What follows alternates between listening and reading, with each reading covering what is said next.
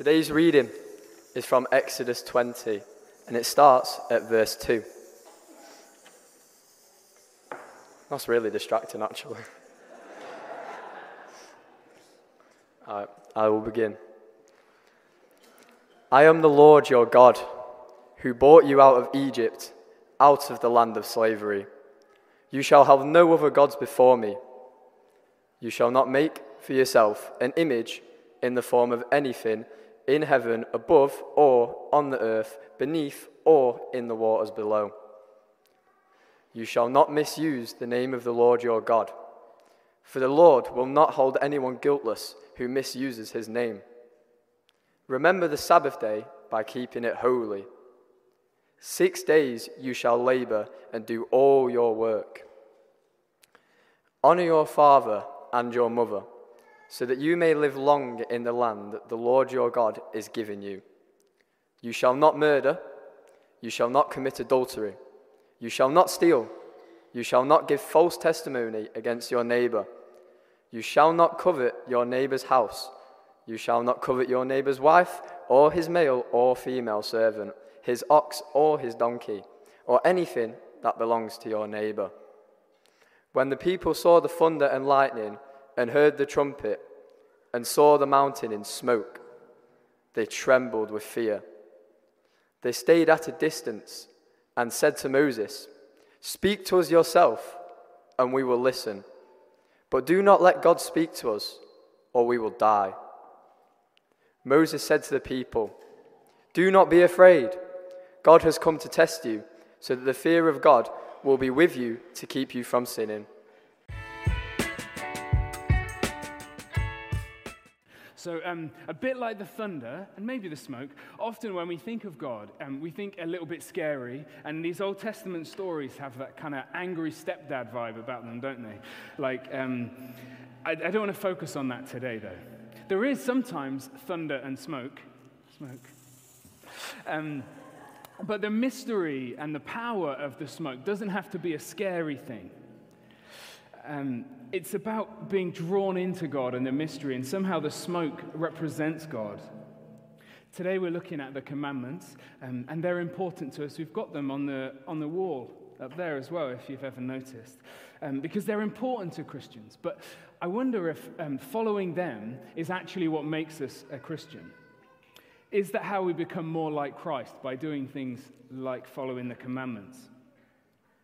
Because the commandments and all the laws in the Old Testament, if you've ever enjoyed reading through them, they're about identity, and Jewish identity in following God, in following Yahweh, to make the Hebrew people, the Jewish people, stand apart from the other people around them, to mark them out as God's people. And our identity as Christians is as saved children of God. It's really important always to remember that Jewish people didn't keep laws and follow these rules to earn their right to be God's people. They kept the laws, and they still keep the rules because they're so grateful to God that He chose them. And they follow these rules as a way of keeping that relationship going. They were given the rules to mark them out as chosen special people. And Christians, we're given the Holy Spirit to mark us out as God's children in the world, to help us build God's kingdom and become more like Christ. If you were to write down what it means a Christian should do when they're filled with this Spirit, it might look a little bit like the Ten Commandments, and it might look a little bit like some of those rules in the Old Testament. But even with those, it's not that clear what you should do, is it? Like, it says to keep the Sabbath holy, but what is a holy day really like? And people have their opinions, and older people have much more strict opinions in my experience.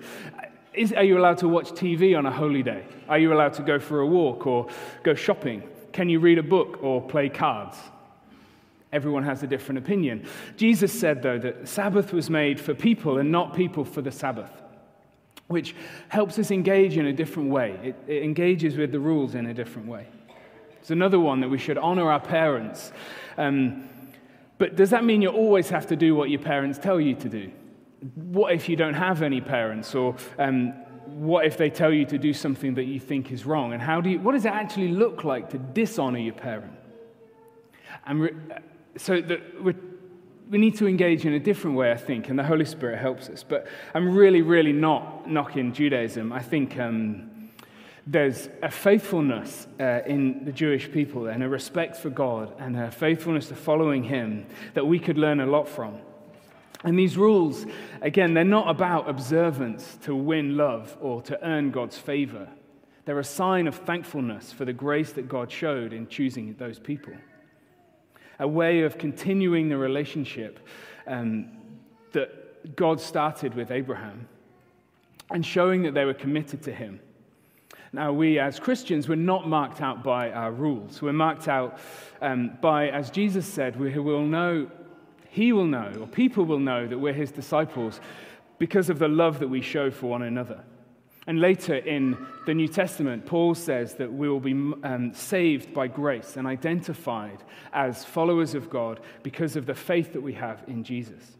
And that will be evidenced through the life that we live. Jesus didn't say that we'd be His disciples because of the rules or the commandments we follow. He said we would be known because of the love that we show. Jews might be marked out by the things that they do, but as Christians, we're marked out by who we are or who we are becoming. I've heard it said that Christians are called to try and mirror God to the world, to be like a mirror, to reflect God. And that means that you have to look to God and reflect Him to others. Not by following rules, because rules can make us quite judgmental, can't they, of other people and judgmental of ourselves.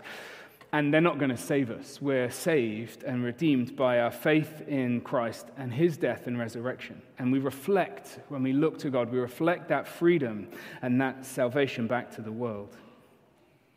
We're called to be transformed as we reflect God and to be like that mirror and grow in the fruits of the Holy Spirit, which I've got, maybe you can see them. The gifts are love and joy and peace and patience and kindness and goodness, gentleness, faithfulness, and self-control. And as we become longer-serving disciples, as we follow Jesus more, we'll be more like these things. Because the Christian life isn't legalism, it's based on love. And our call, as Paul says, is to be transformed by the renewing of our mind, to be made into a new version of ourselves that will look more like these things. This will be the fruit in our lives. And as we spend time with God, we grow into those things. And maybe we feel a little bit like when we join with God, we can stand on the mountain with God. And He got given the commandments and was surrounded by the thunder like this. And the smoke. We can have some more. Which it could seem scary, but in that there's a great mystery and a great power to be surrounded by the presence of God like that. And then we can allow God to change us, to transform us by His power that works in us. And even though sometimes we see this thunder and smoke Old Testament God, it's not really one to be scared of. For us, God isn't in the smoke anymore. God is in a man, in Jesus. And we can take away that smoke and we can replace it with a man who loves you and became like you, became like us to draw us into God. This was Jesus who, when He lived, through His words and actions, His friends could see that He was the Messiah. And He came to live with us, to draw us into God, to grow in the fruit of the Spirit. And then we're transformed and we reflect that back into the world. And that's how people will know that we're part of God's family. They'll know that we follow Christ and we're His disciples because of the love that we show and the fruit that we show in our lives, not by the rules that we follow. So I want us to have got a little time to think and talk and reflect, and there's some paper and pens on your table. It'd be a nice idea, and everyone loves a bit of drawing around their hand, don't they? So what I want you to do is draw around your hand. You can do both hands, so you've got 10. And I want you to try and think of things that you show in your life that show that you're a follower of Jesus. We're not just going to write down, I don't kill people, because that's a given. We're going to write down things that we are. Who are we, and what is our character? How are we growing to be more like Jesus? How are we growing in those fruits of the Spirit a bit more? So you can draw around your hand. If you've got some scissors and they haven't been confiscated for the little ones trying to grab them, and you guys are going to be safe with that, I hope. Jonah, I'm watching you safe. What is it that you have about you? What are you becoming like that shows that you're more a part of God's family? How do people know that you are a disciple of Jesus if you are? And if you're not, then you can talk to someone about what that might mean for them and what it is for the person on your table who is a disciple of Jesus. So we'll have a little bit of quiet music on, maybe some time to draw and talk and reflect on that. And we'll have a little bit more smoke as well for the fun of that. Okay, thank you.